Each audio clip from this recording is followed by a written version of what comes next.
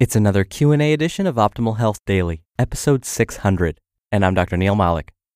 A very happy Friday to you, and welcome to another Q&A edition of Optimal Health Daily, where I answer your health questions related to fitness, diet and nutrition, and lots more. You send me the questions, and I answer them for you. And I can't believe it. We've made it to 600 episodes, and it's all thanks to you. Thank you for listening every day. Thank you for being a subscriber. Thank you for sharing this show with someone. I'm so very grateful. Thank you for your support. Now, as I've mentioned, when I'm not doing this podcast, I'm chair of the Department of Nutrition and Basic Sciences at Bastyr University, California. I hold 2 other faculty positions at other institutions. I have 2 degrees in public health, 1 a doctorate and 1 a master's.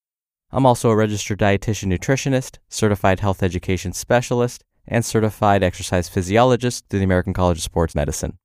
All right. Enough about me. Let's hear today's question as we optimize your life. My husband, who weighs 400 pounds and newly diabetic, struggles with a sugar addiction. How do I encourage him to make a shift to healthier eating and lifestyle? Thank you for your question, caller. I'm sorry to hear about your husband's diagnosis. I know it can get frustrating when loved ones are not on the same page when it comes to their own health and wellness.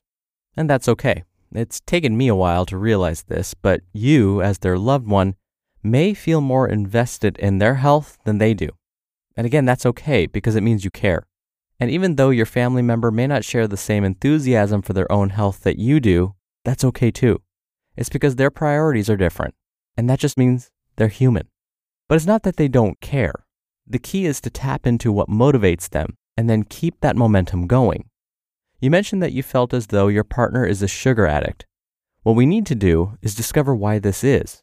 It's often not about the sugar itself, but we need to dive into the behavior itself. The trick is this: remind them how much you care and how badly you want them to feel their best.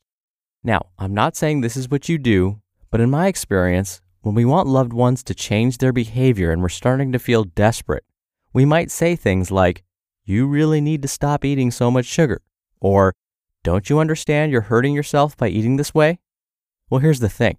They've heard this so many times before. Instead, we need to have an open dialogue with them. Let them vent their frustrations with regards to their own habits if they have to, because they know they're not doing the right things already. What we need to do is listen to them and ask follow-up questions. I'll repeat a quote I shared last week because I think it applies perfectly here. It comes from Michael P. Nichols, PhD, in the book The Lost Art of Listening. Quote, "The need to be known, to have our experience understood and accepted by someone who listens, is food and drink to the human heart." End quote. So if they say, "Look, I don't want to hear about how I need to lose weight and lay off the sugar, okay? I get it." You can respond with, "I understand. What can I do?" They might have a witty response and say something like, "Well, you can let me be. Leave me alone."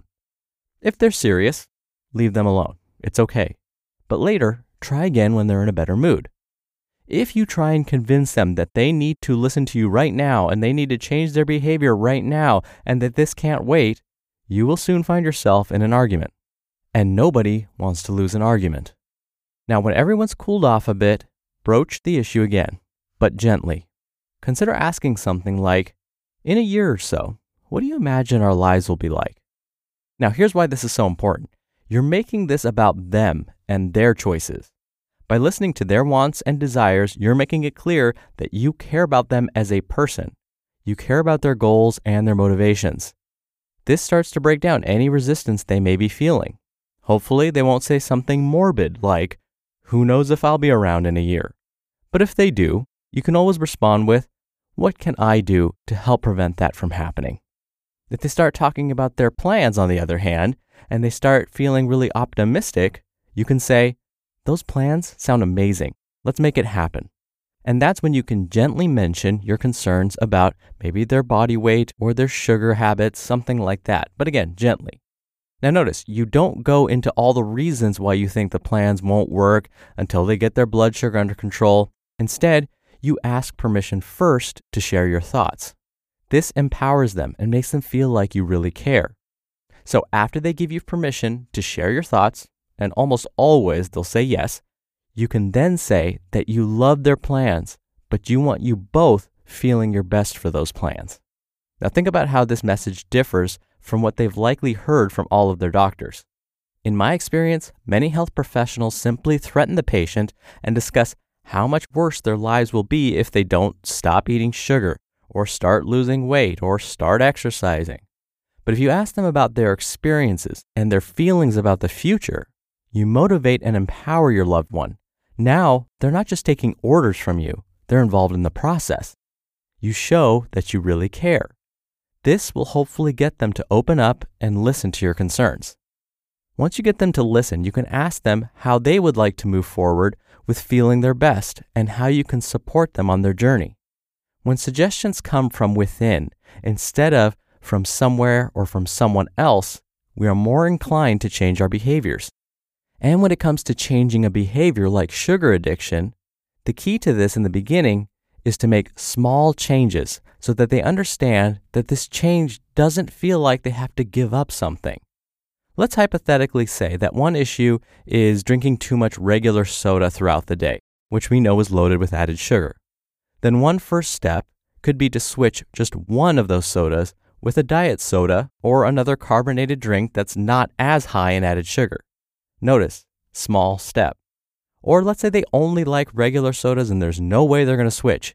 Then drink only half the can each time and then finish the half later on during the day. Again, the key is small, not so threatening steps. We're not trying to force them to give up something completely, especially something that they might really like. So the bottom line is this: turn the traditional conversation about avoiding sugar and losing weight on its head. Remember, everyone is motivated by something. I gave the example of plans for the future. We just need to find what that motivation is. Then, by involving them in the decision process and tapping into that motivation and asking where they would like to begin, we'll continue to motivate and empower them. And that is often the perfect first step. Thank you again for the question, caller. You'll be entered into a very small raffle every month to win a book. And if you want to be in the raffle, send me a question. Just come by oldpodcast.com/ask. You can record right from your computer's microphone. It's really easy, and you can even play back your message and do retakes before sending it in. Or you can do it the old-fashioned way and call in.